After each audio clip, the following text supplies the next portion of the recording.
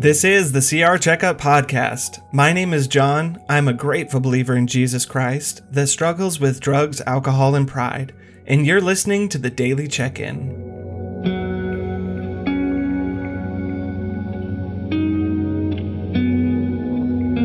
This week on the Daily Check-In, we're talking about greed and greed's role in having faith. Let's take a moment together to step away from whatever is going on in our lives, to focus on truth and peace.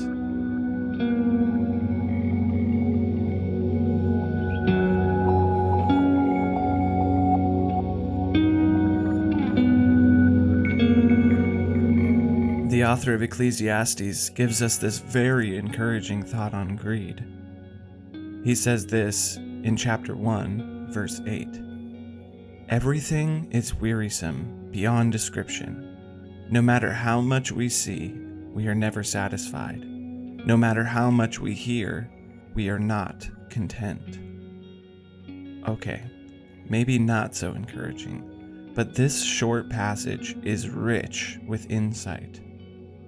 Along the path of recovery, I came across the concept of a spiritual malady in Alcoholics Anonymous.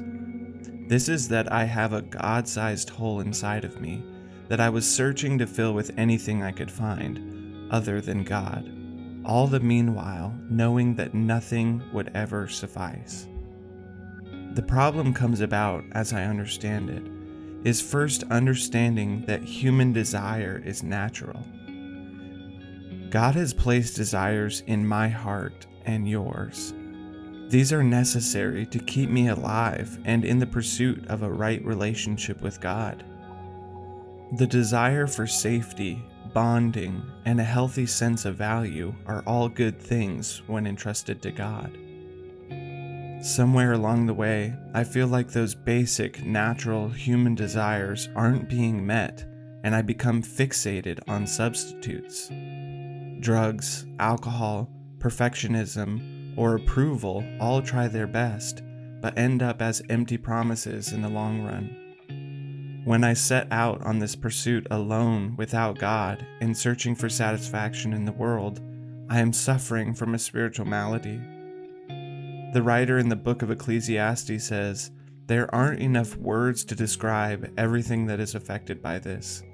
Nothing I see, hear, or taste will ever satisfy. This was a harsh reality for me, as I was unwilling at the time to look into the one place where my heart was guaranteed to be satisfied. I first wanted to be angry at the desires themselves, which then made me mad at God. Why should I want these things? I wanted to understand a problem that was merely a distraction from God's purpose. I began to see the greed of my soul, that I was searching for gross comfort because I was unwilling to deal with the shame or pain from my past. It was then that I was able to see where things had started to go wrong. The insatiable desire I had for destructive solutions to my life's problems hadn't started out that way. I was once a young child that was entranced by the awe and wonder of God, but the dull glare of pain had distracted me. I can't make sense of it now, but for some reason, searching for security in these things that brought on terrible consequences overpowered my ability to trust in God, that He would shelter me no matter what happened. The difficult part of coming to turn my life and my will over to the care of God is that it's still hard to make sense of. I can't fully comprehend how or why it works. All I know for sure is that the greed I have that searches for substitutes only leads to a want for more.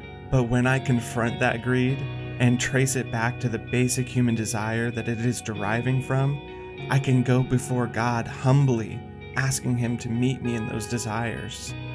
And when I go to meet Him, He always shows up. I have experienced this many times, and it's the only thing that has ever calmed my soul's greed. Today, I will pause from trying to make sense of all the things I couldn't possibly understand. I will look to see the ways that even in my greed, God has met my basic human needs.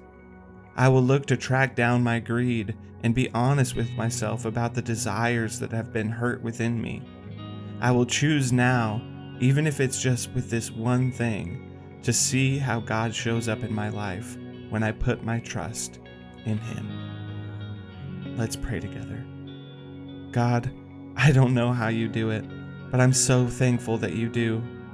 You are always patient, you are always just, and I'm so grateful for that. I ask God that you might give me new eyes that are unable to be distracted by the things in this world that wish to divert my gaze from you. I ask that you would forgive me for the disservice I have done to the desires that you have put in my heart, and that you would lead me in redirecting them back to you. In Jesus' name, amen.